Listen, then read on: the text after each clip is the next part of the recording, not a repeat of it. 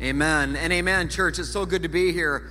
I'm going to take an opportunity just because I don't know if we had one yet, but the one for one, and maybe we did, I don't know, but I want to give you an opportunity if you have your dollars to bring it up for the one for one.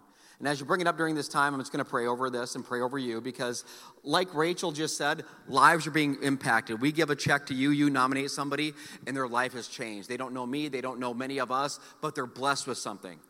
So let me pray, and if you have the dollar, you can bring it up. I just want to make sure you have that opportunity. God, thank you so much for Rachel casting the vision of our church. Thank you so much for people coming up and bringing $1. What difference does $1 make? $1 times $1 times $1 can make all the difference in the world, Father. So I thank you so much for what you're going to do through that, through the one for one, and thank you for you being a Savior that always goes after the one. That Jesus said, I would leave the 99 and I would go after the one. Father, in the name of Jesus, would you, with your power and anointing, be all over this message? Clear the hearts and the minds of everybody here. Let me hear a word directly from you that it might impact their life, not just in the moment, but when they leave here and go back home to friends, family, work, and all the things that are waiting for us outside the doors, Father. Have your way. We'll give you all the glory. In Jesus' name I pray. And we all say, Amen. So, we are in a brand new series called Living on Purpose. And this series makes perfect sense for our church because we are a church that points people to Jesus and their God-given purpose. Say purpose. I got to have you say it. I got to hear it from you. If there was one question that somebody would ask more than any other question, maybe they don't ask it out loud, but I guarantee they've thought it, and I guarantee you've thought it. I think the number one question that people would ask in the world today is, what's after this life? Like, what's on the other side? Right? So if you're a follower of Jesus, you probably have a good indicator. If you've read the Word of God, it gives you a very clear indicator of what's there. But, you think about it, we've all lost loved ones, right? We've lost friends, we've lost family, parents, grandparents. My last living grandparent, my grandmother passed away a month ago. And, and people sometimes don't know what to say in those moments, but I heard they said something like she's in a better place, and that's awesome to hear because I know that my grandma is in a better place. But then somebody said, well, your grandma, she's up, she's in heaven and she's watching over everything you do. And I'm like, I don't know if I want grandma watching everything. There's some certain times throughout the day, grandma don't need, once I eat Taco Bell, grandma don't need to see that. Grandma don't want to see that. I mean, there's some things grandma shouldn't be seeing. So, but I know that they mean well. But just imagine with me for a moment. Imagine that, like someone that you love that has passed away. What if they came back? I mean, okay, back to my grandma. What if after I go home today and we watch God do miracles today like he's going to do, and I go home and I'm decompressing from the message, I'm kicking back and the doorbell rings, I open the door, there's grandma. She's standing right in front of me. The first thing that happens is actually I have an episode like I ate Taco Bell, and then we get that all taken care of. And then I invite my grandma in, and she starts to talk to me. And she says, Monty, I've been to the other side, and I've talked to Jesus, and this is what's happened, and this is what really matters, and this is what it's all about, and this is the way you should live, and this is what's really important. And she unpacks it. Because it's not just speculation. It's not just kind of maybe. It is for real because she's been there and she's come back. Well, guess what? That happened. Not my grandma. Okay, people are like, what the heck? No. Somebody was dead and came back to life. Okay, his name's Jesus. 2,000 years ago, a man walked the earth. And he literally died. And he was dead, and he comes back to life. Man, you're getting the gospel early today. He comes back to life, and he literally, to all of his disciples, all of his friends, family, he says, now this is what really matters. And he tried to cast that vision before he died, but I'm telling you what, when somebody dies and comes back to life, the vision's a little more compelling, isn't it? I mean, I tell people, it's one of our core values, Jesus. If a man predicts his own death and resurrection, and he pulls it off, like I'm with him. Okay, if he's there, I'm there. I'm on his team. I'm going to do what he says. This is what Jesus does. So Jesus resurrects himself to life, and he gives a prolific statement. We know it as the Great Commission. If you've grown up in church, you've heard it before. I pray to Jesus that you hear it today it's for the first time. Listen to the words of Christ. Now he has come back, and he's got the attention. Again, they saw him dead, and now they see him alive. Their eyes wide open, listening to every word he says. And this is what he says. Jesus tells the disciples, I have been given all authority. I have been given all authority in heaven and on earth. Therefore, go and make disciples of all the nations, baptizing them in the name of the Father and of the Son and of the Holy Spirit. Teach the new disciples to obey all the commands I have given you. And be sure of this, I am with you always, even until the end of the age. In other words, Jesus, he's saying, to live your purpose, what's the first thing he said? Very first thing, he said, you need to go and make disciples. And then he talks about baptizing and teaching. It's crazy, isn't it? What Jesus didn't say in the Great Commission, he did. Now understand, Jesus is talking to this is the first church. He's building his church. He's commissioning his church. And he doesn't say, all right, go and attend church. That wouldn't make sense because they were the church. Okay, he didn't say, go and hang out for an hour and a half on Sunday and sing some songs, off key. You know who you are. Okay, I'm there too. So sing some songs off key, listen to a message, and then go live your life the rest of the week. He didn't say, go and build a bunch of programs and fill up your schedule and get real busy for me. He didn't say any of that. Jesus didn't say any of that. So Pastor, are you saying that what we're doing right now isn't important? No, what we're doing right now is crucial. Like the gathering, it's so important. The early church, they gathered daily, not weekly, by the way. That's how important it was. So what we're doing is critical. But I'm telling you this, the worship experience, it was never supposed to be about attendance. It was supposed to be about participation in the body of Christ. This is the difference. Like, it's about growing closer to God and to each other, about learning about our God-given purpose and how to live it out, about loving others, right, and pointing them to Jesus, who loves them even more. But ultimately, Jesus said it, not me. He said, you're to go and make disciples. Okay, so if that's the case, what's a disciple? I mean, like, if you walked up to somebody and you said, hey, what do you do for a living? And they're like, I'm a disciple of Jesus Christ. Okay, I'd be like, no, you're weird. That's what you are, sir, okay? That's what is a disciple? I think sometimes we picture a disciple as, maybe it's somebody else who's living off in a monastery in the woods, and, it's really secluded and peaceful, and they wear a robe, and they wear sandals, and they sip wine all day. Right now, somebody's thinking, dang, I'm in, Pastor. Sign me up. Sign up after service? Yeah, no. So it's a little different than that. So I have a definition for you. It's very simple. A disciple of Jesus is a believer. You got to be a believer in Jesus to be a disciple of Jesus, who is in the process, say process. It's big. They're in the process of becoming more like Christ. It's growing in your relationship with Jesus. And that growth should be changing your life. I hope you heard what I just said. That growth should be changing your life. See, I think it's easy for people, especially people that attend church, and people that maybe have been in the scripture before, or maybe their parents were Christians, or whatever the case is. It's easy for us to say, you know what, I'm growing, I'm changing, I'm different than I was. But are you different for the better? Are you really changing? Are you changing? Just because you memorize scripture doesn't mean you're changing. Just because you attend this church service doesn't mean you're changing. I know people that have attended church service for 30 years. They haven't changed. So and here's how you know if you're changed, okay? Ask somebody you live with. They'll tell you, okay? They might just tell you you're the same jackwagon you've always been. You might hear something you don't want to hear. So you can grow and not change. Like, here's a picture of my son Jake as a toddler. So I think, so there's Jake. Look at our little baby bear. So, remember that, Jake? He's like, Dad, shut up. So Jake, he's 1 year old maybe here. So he's grown since then, but he's also changed. So it'd be weird if Jake was a toddler and Jake, you're growing to where you are now, 5 whatever you are, foot tall. But what if Jake didn't change in the process? What if Jake was still acting like a toddler? Jake was still like spitting his words out and stumbling around and trying to walk. I mean, if Jake was, Jake, I'd give you a drug test if you were doing that now. So it'd be weird. But Jake's not doing that. In fact, I have proof that Jake's not just growing, but Jake is changing. So the next slide will show you that Jake, he's learning to shave, right? So, and he might not be doing it right. So we got work to do, don't we, Jake? I'm just saying. I told you, don't shave your eyebrows. It'll change the look. You will not get a girlfriend, I promise you. I had a guy in high school.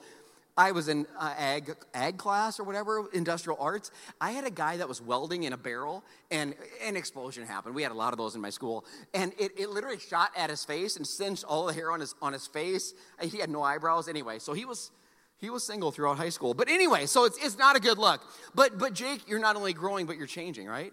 So you can grow, but are you changing? Repeat after me. Say, growing, people, change. Are you truly changing? I sat in church for years. I wasn't changing. Not to become more like Jesus. If the definition of discipleship or the definition of a disciple is to become more like Christ, I sat in church all the time. But it doesn't matter where you sit. It matters how you participate and how you allow the Holy Spirit to change you. So let me tell you something. Many churches have something called the discipleship process. This is a specific process to help you grow in your relationship with Jesus. I knew when we launched Meadows Church, gosh, you guys, October 8th, 2017, coming up on 4 years. We're coming up on 4 years. We're going to party. It's crazy, but I knew when we launched Meadows, we're gonna lead people to Christ, right? That's part of our mission statement. But you have to also help people grow in their relationship with Jesus. And that piece, here's what I thought it was going to be. I kid you not. When I moved to Omaha, I already knew it. It would be the same process that I had at the church where I was saved. We'd have these classes, and you'd go to like a 101. And then 201, and then you graduate to 301, and then you go to 401. And then you kind of through those discipleship classes. And 101, once you give your life to Christ, you go to 101. It's membership. You become a member of the church. And you're a member, and you're on a Rolodex. And yeah, you feel real good about that. And you're going to learn about maybe a little bit of the Bible, and you're going to learn about prayer. And after that, you might graduate to 201. And after the first 2-hour class, you fill in the blanks. You do all that. You learn those things. In 201, you might learn about how to return back to God what is His through like a tithe or an offering. You're going to learn about the power of connection through small groups. These are all biblical good things, by the way. And you're going to write about those things. You're going to do a 2-hour class and fill out those blanks. And then you're done with that.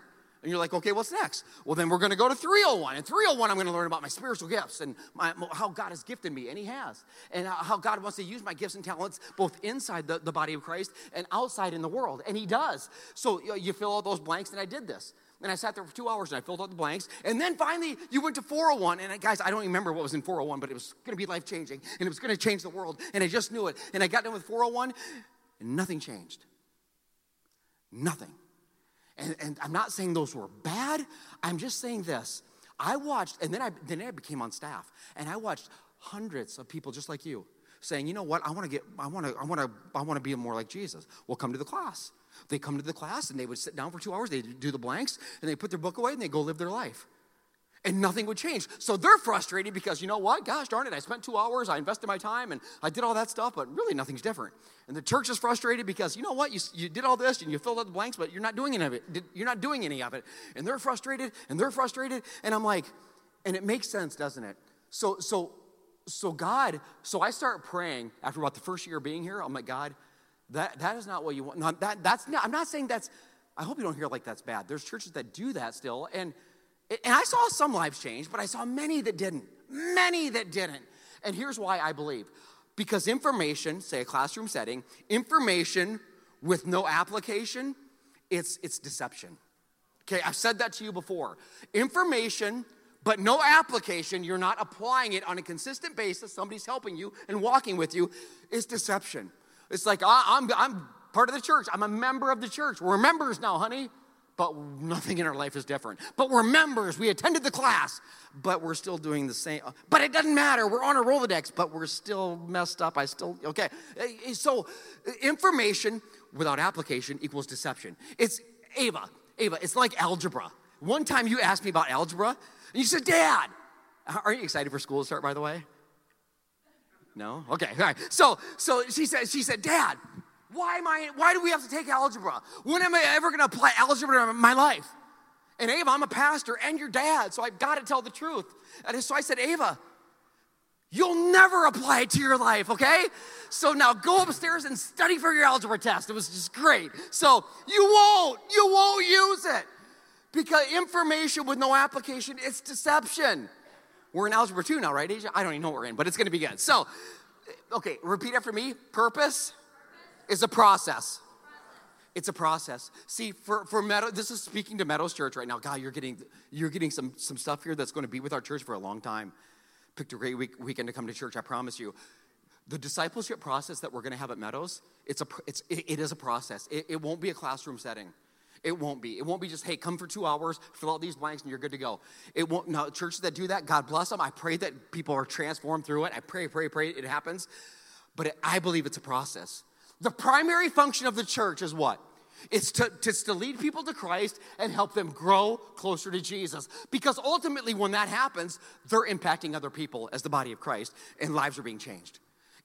We're to be like Christ to other people. So our mission, Rachel, you gave it, leading people to Christ and their God-given purpose. Meadows, over the almost 4 years that we've been in existence, we've done this really well. Like there are a lot of churches that ask me a lot of questions like, how in the heck are you guys, how are people doing this? And you got growth and during a pandemic and attendance is dipping during the summer and you got people coming to know Jesus. In fact, since Meadows Church launched on October 8th, 2017, we've had 431 people give their lives to Jesus Christ in our church, and we'll never stop celebrating it. We will not. But here's I won't say problem. There's never a problem with that. That's always a beautiful thing. But here's the tension. That's a better word. Many of those people are here. Many of them they've moved or whatever. Some of them have moved or whatever. But many aren't here. So they made this decision for Jesus, and I point the finger at me. I'm like, okay, how did I help walk alongside them? What did I connect them to? What process? Not classroom. What process did they get connected to that would immediately help them grow in their relationship with Jesus that they just connected with? What did we do? I wrote this down today, or this week. Disciple making is something Christ commanded. We just heard him say that. It was the major strategy of the New Testament church. This is all they did. And understand this. Who's called to go make disciples? Not just like the pastor, or not just like really spiritually mature people. Anybody who has a relationship with Jesus. Anybody. Say, that's me. If you have a relationship with Jesus, that's you. We're all called to make disciples for Jesus. So, if you're a believer in Jesus Christ and you're here today or you're watching online, I'll ask you a question. And don't answer it out loud, but let it challenge you like it did me when I asked myself the question 2+ years ago. Who are you discipling? Like, if I'm a believer of Jesus Christ, and Jesus, you told me to go and make disciples, well, who am I going and making into a disciple? I'm the pastor of the church. And that question got posed to me a couple years ago, and I'm like, it was a little tense. And so let's table that question for now. The church overall as a whole, I don't know if you know the context of the church right now. The pandemic has really shaken things up. Many churches have closed, just like many businesses have closed. Many churches, it's just shaking things up. Maybe some in a not great way, and some actually, God's using it for good. The church overall in America is in a steady decline. It has been pre-pandemic. It's been in a steady decline. So here's my question. And there's churches around the world that are thriving, by the way. So it's not just all churches are declining, but the churches, by and large in America, are declining. So, if Jesus said, and he did, he said, on this rock I will build my church, and the gates of hell will not prevail. So Jesus said he would build his church. But Jesus, building means this way, but the churches in America are going this way. So, and it's not on Jesus. If Jesus, he's not the one messing it up. So if Jesus isn't messing it up, so maybe it's me. Maybe we're not doing something. If the church isn't growing, it isn't on him. And I wrote this down. Christianity in the early church that Jesus spoke those words to in the Great Commission, it spread like wildfire. The churches spread like wildfire across the Mediterranean rim 2,000 years ago and all the way to Europe and America. What's different? Where did we get off track? Here's what I contend, and this is why this series is so huge. I contend the key is this. We've stopped making disciples. Like, we're good about bringing people in. A lot of churches are, you'll bring them in and, we'll do a weekend service or something, and those are all necessary and great things. You ain't going to reach them if you don't get them somewhere. So, but I believe the making disciples is the key.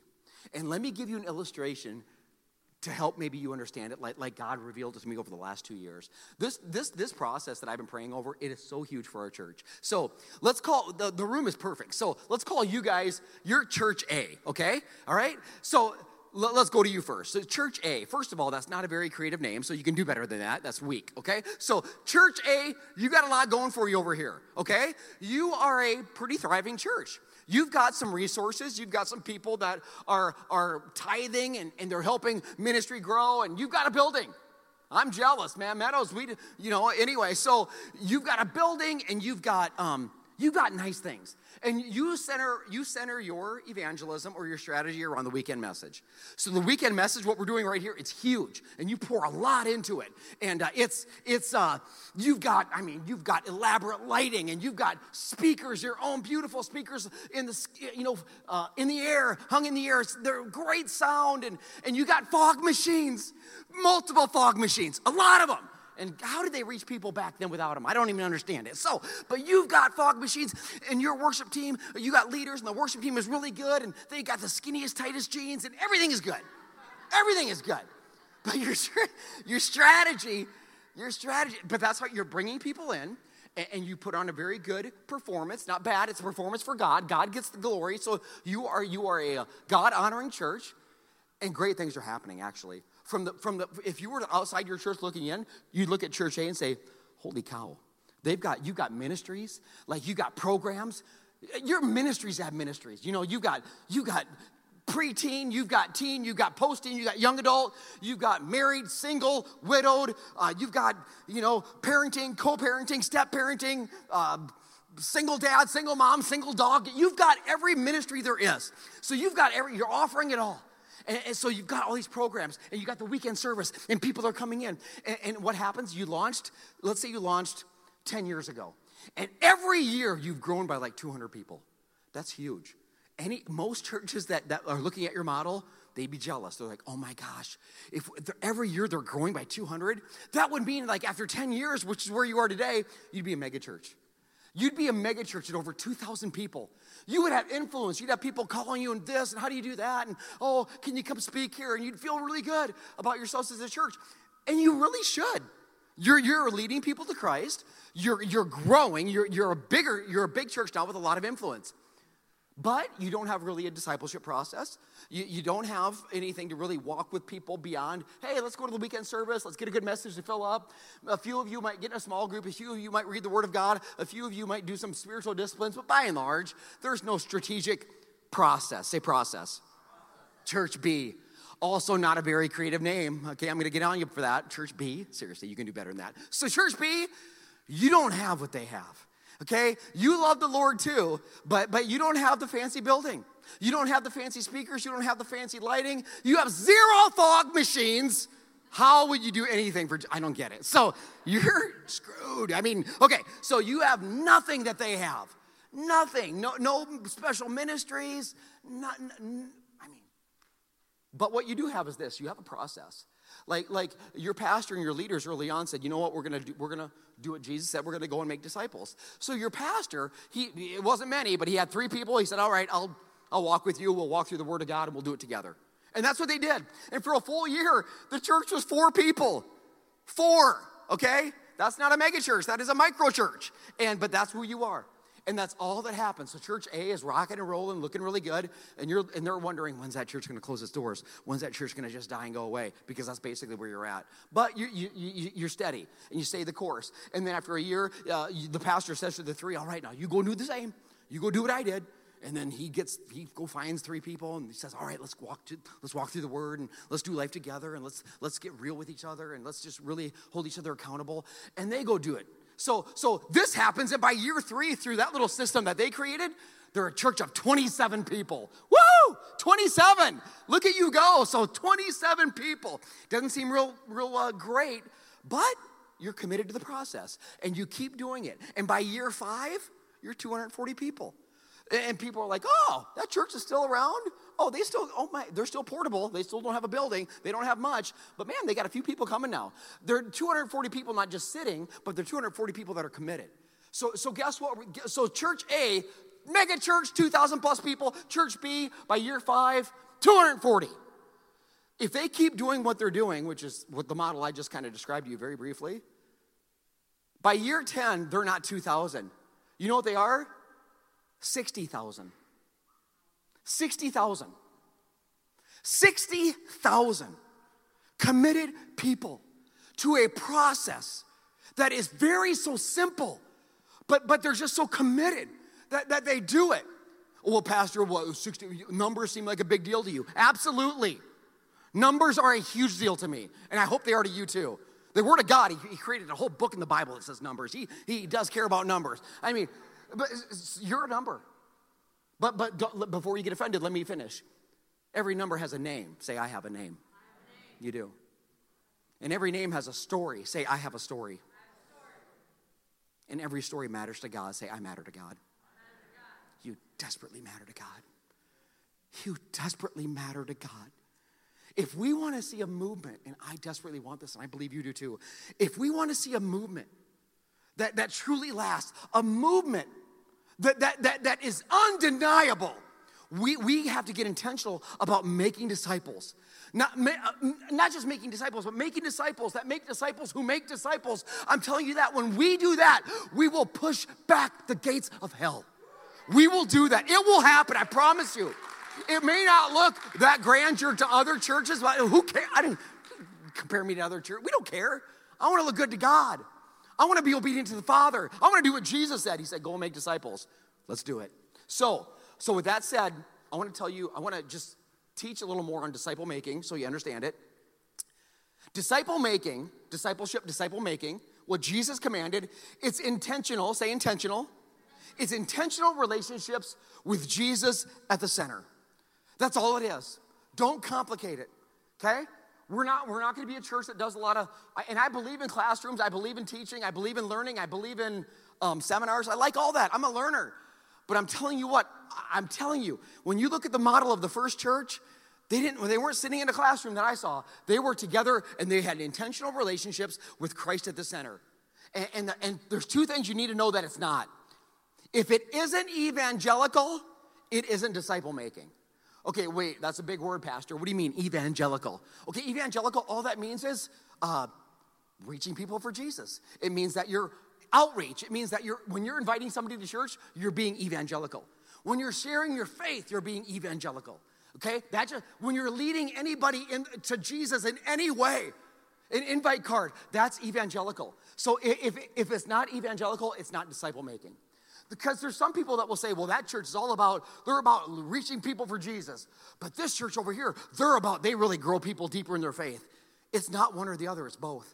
And I'll tell you this, if discipleship that's done well, it always leads back to evangelism. It always does. If discipleship doesn't lead to evangelism, it's not discipleship. So it's not about like, well, we're in a Bible study together and we do life together and that's it. Well, if that's it, I don't want to be involved because it's always got to point back to reaching lost people, right? I can't stand holy huddles. I'm just going to get filled up with the Word of God. I know a lot of people filled up with the Word of God and they're not doing nothing for God. And I don't want to be that church. Discipleship always points back to lost people. It always does. Acts 1:8. So this is the Great Commission. A lot of people think those were the last words Jesus spoke. They weren't. The last words that we have that Jesus spoke were in Acts 1:8. Okay? Both these are phrases that he spoke in the 40 days that he hung out before he ascended into heaven after he rose from the dead. Acts 1:8. These are the final words that we know of from Christ. But you will receive power, Meadows Church, when the Holy Spirit comes upon you. And you will be my witnesses. You will evangelize, you could say. You'll be my witnesses, telling people about me everywhere. That's evangelical right there. In Jerusalem, in Judea, Samaria, to the ends of the earth. So the last words that Jesus said is, go reach them for me. Go reach them for me. Go get them. You're me to them. I'm going away. I'll send you my Spirit.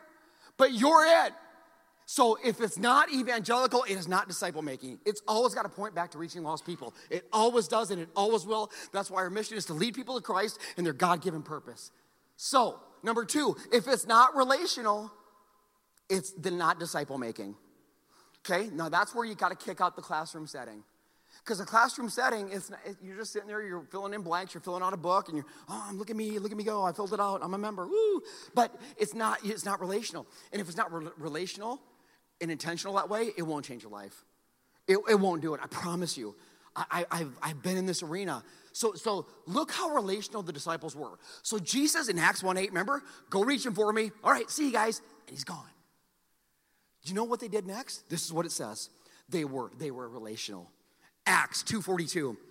All of them devoted themselves to the teachings, to the fellowship, that's relationship, to sharing in meals, that's relational, to prayer. A deep sense of awe came over them all.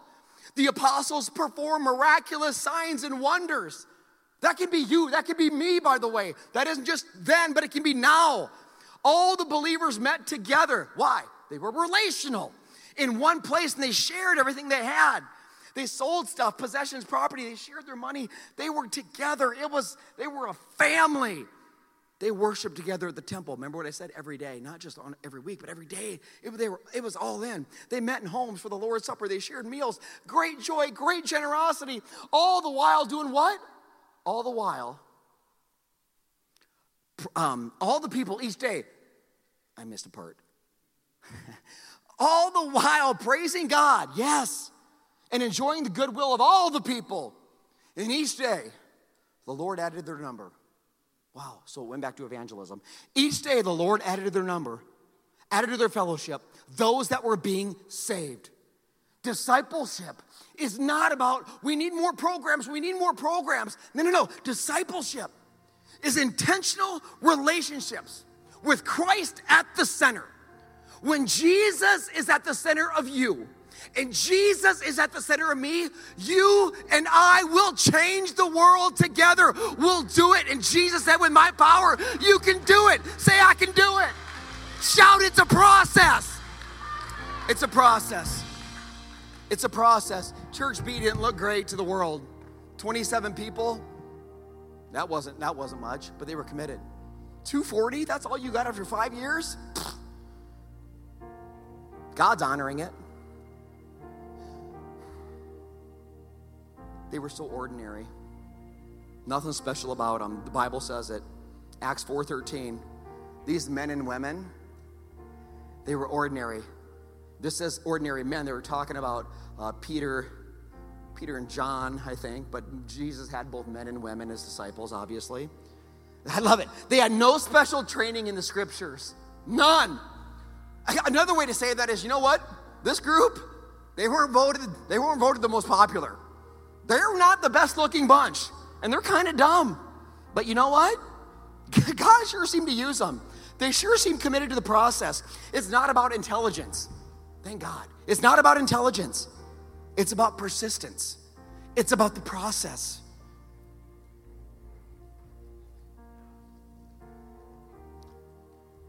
Proverbs 21:5. Good planning and hard work. That's what Church B was doing. It'll lead to prosperity. Another translation says steady plotting leads to prosperity. You know what steady plotting looks like? It looks torturous at times. It looks slow. It looks methodical. It looks like I'm not really getting anywhere. But day in and day out,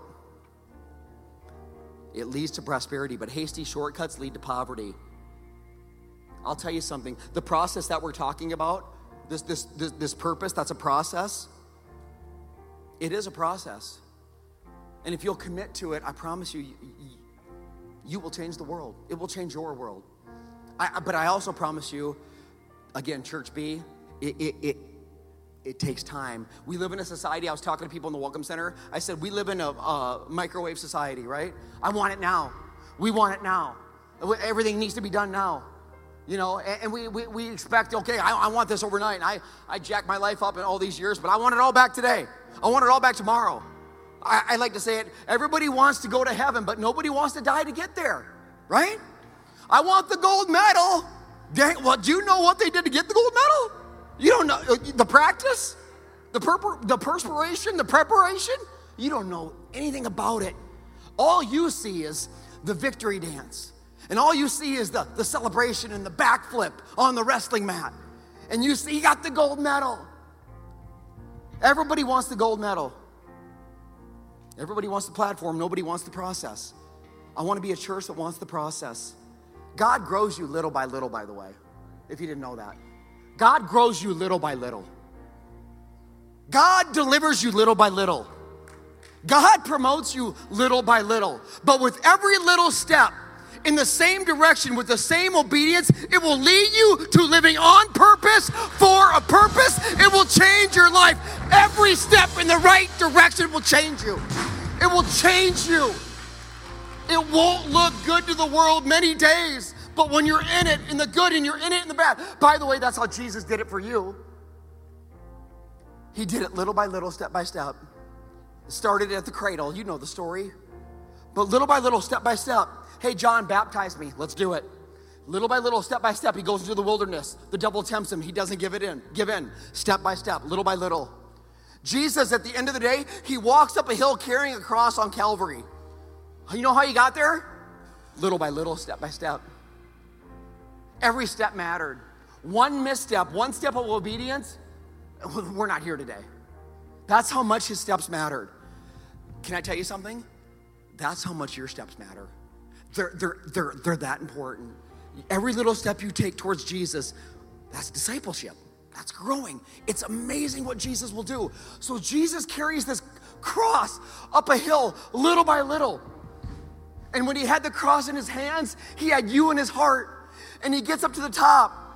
And he's never sinned. He's never done anything wrong. And they put it in there. And you know the story, little by little, they pound the stake into one hand. And little by little, they pound the stake in the other hand. And little by little, he breathes. And his breaths are getting shorter and shorter. And over 6 hours, little by little, the breath is leaving his lungs. Little by little, he talks to the Father and says, this is your will, Father. It's been a process, hasn't it, Dad? Yep, it has, son. But the process isn't done yet. So Jesus Christ dies on the cross, little by little. The blood trickles out, and soon it's over. But it wasn't. I wrote this down. The cross, by the way, I love this. The cross is where God put his love on full display. His love, he lavished on us through the cross. But the cross was never the end of the story. The cross was a means to an end. It was part of the process. Because why? 3 days later. Now, if the cross is where God put his love on full display, then the empty tomb is where God put his power on full display. Because 3 days later, Jesus Christ was not dead, but he was alive. He was alive. And because of the resurrection, you and I get to do this. You and I get to grow together. You and I get to love together. You and I sometimes will fight together, but you and I will do life together. And it's a process. And if you've never sold out to the resurrection of Jesus Christ, well, that's your first step. There is no discipleship. There is no process. If you don't do that, your process is chaos and death. That's all that awaits you. This is the first step to life. I believe in what he said. That guy, he was dead, and then he was alive. He was dead, and then he showed up, and he started teaching to the people again. You've got to believe that Jesus Christ is the Son of God. You need to believe that he died and he rose from the dead. No one else can pull that off but him, and he did it for you. It's so crazy. And I talk to people, and I tell them the story of the gospel, and I pray the gospel never gets old for you. This is how you are saved. You can't earn it. You can't do anything to get it. You're not good enough, and neither am I. The resurrection of Jesus is why we have hope. It's why it's even worth breathing today. Is because he is in you when you surrender to him and ask him to forgive you and make you new. If you've never done that, God, will you do it today? I'm praying you'll do it today online. I pray you'll type I choose Jesus in the comments. Choose them to commit to the process of watching what Jesus wants to do in your life. He will change you. But I talk to people and they don't feel worthy of it. God, is that you? You don't feel worthy of what Jesus did? You're not worthy of it, neither am I, but he did it anyway. That's the love of the Father. He loves you that much. It doesn't matter where you've been. It doesn't matter what you've done. It doesn't matter what they said or what they're saying or what they posted about you or what they're gossiping about you. Why? Because God had a purpose for your life before anybody had an opinion about your life. That's why. I don't care what they say. I care what he says. We do it for the applause of nail-scarred hands. God, he is our hope. So I'm gonna share one more scripture. Paul, probably one of the greatest Christians who's ever walked the earth, wrote a lot of the New Testament. And maybe this is for the person that feels like giving up, or for the person that feels like giving in, or for the person that feels like, my God, that he died for me? I'm worthless. I'm a sinner. Yes, but your sin doesn't disqualify you from the grace of God. It's actually what qualifies you. Does that make sense? Doesn't mean you should want to do it. It just means that's why he came. But Paul, if anybody was gossiped about, if anybody was persecuted, if anybody was ridiculed, if anybody was hated, it was Paul. He used to kill Christians, and then he became one.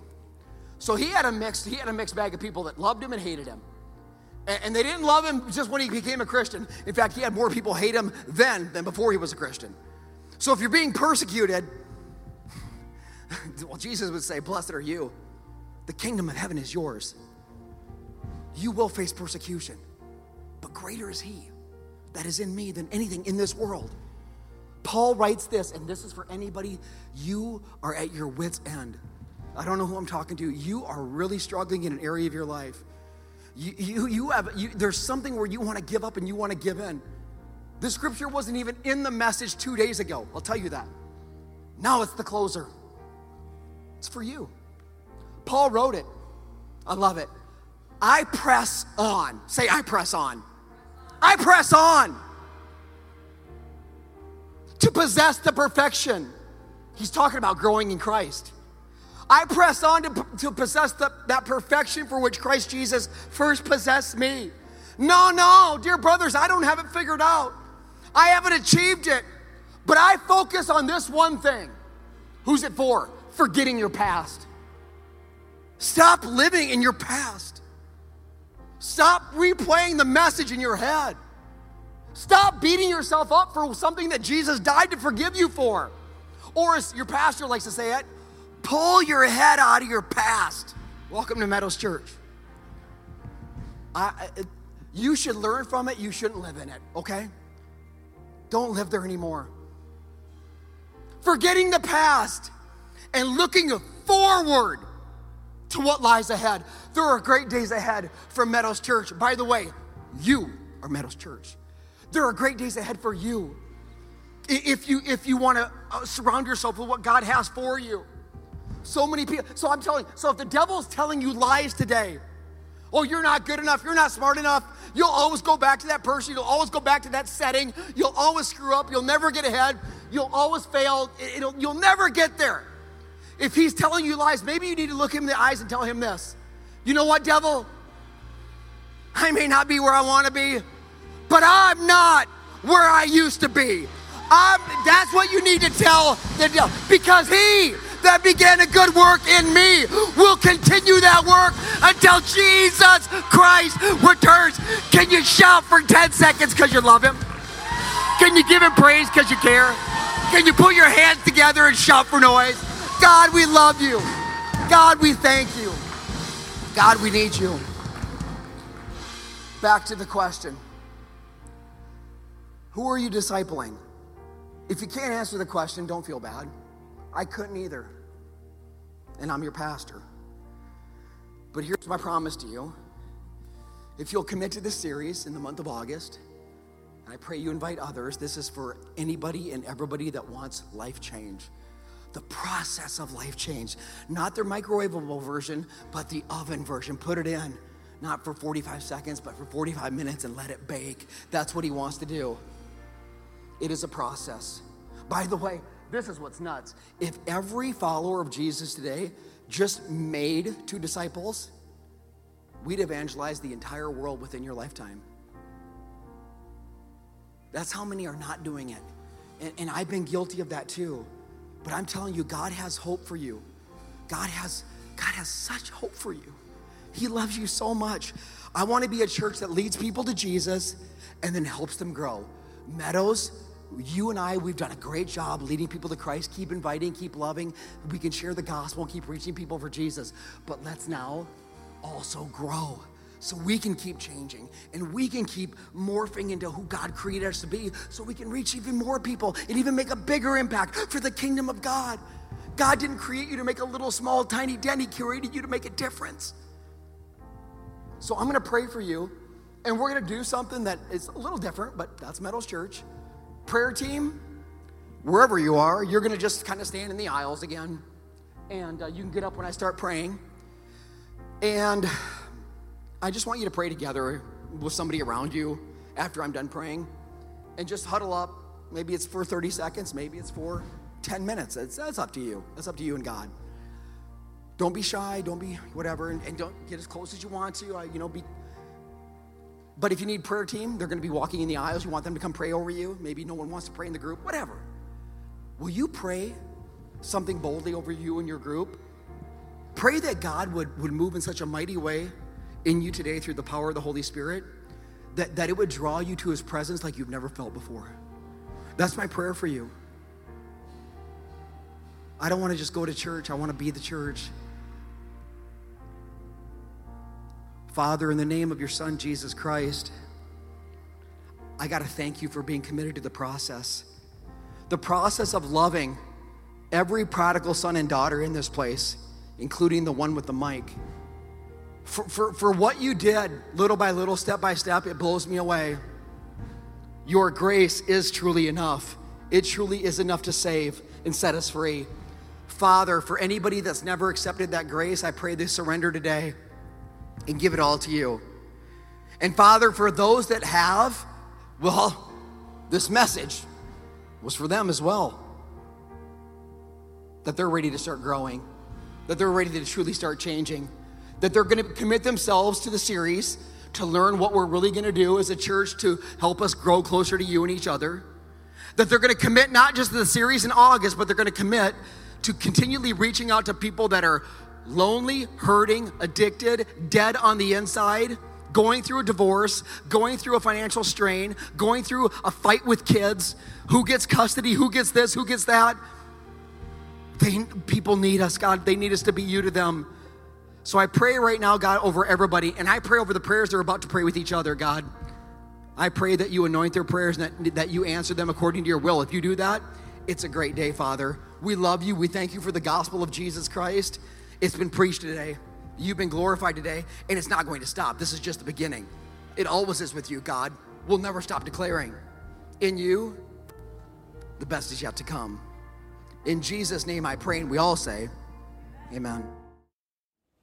Hey, I want to thank you so much for tuning in today. But don't stop there. I invite you to like or subscribe to our social channels. That way you don't miss a single video, update, or message. But not only that, would you consider sharing this message with a friend, coworker, family member? I mean, so many people need hope and encouragement, and you have the ability to bring it directly to them.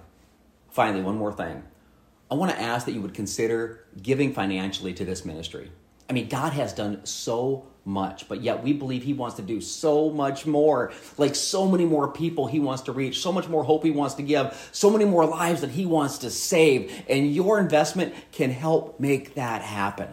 So again, thank you so much. I love you, and God loves you more. God bless you.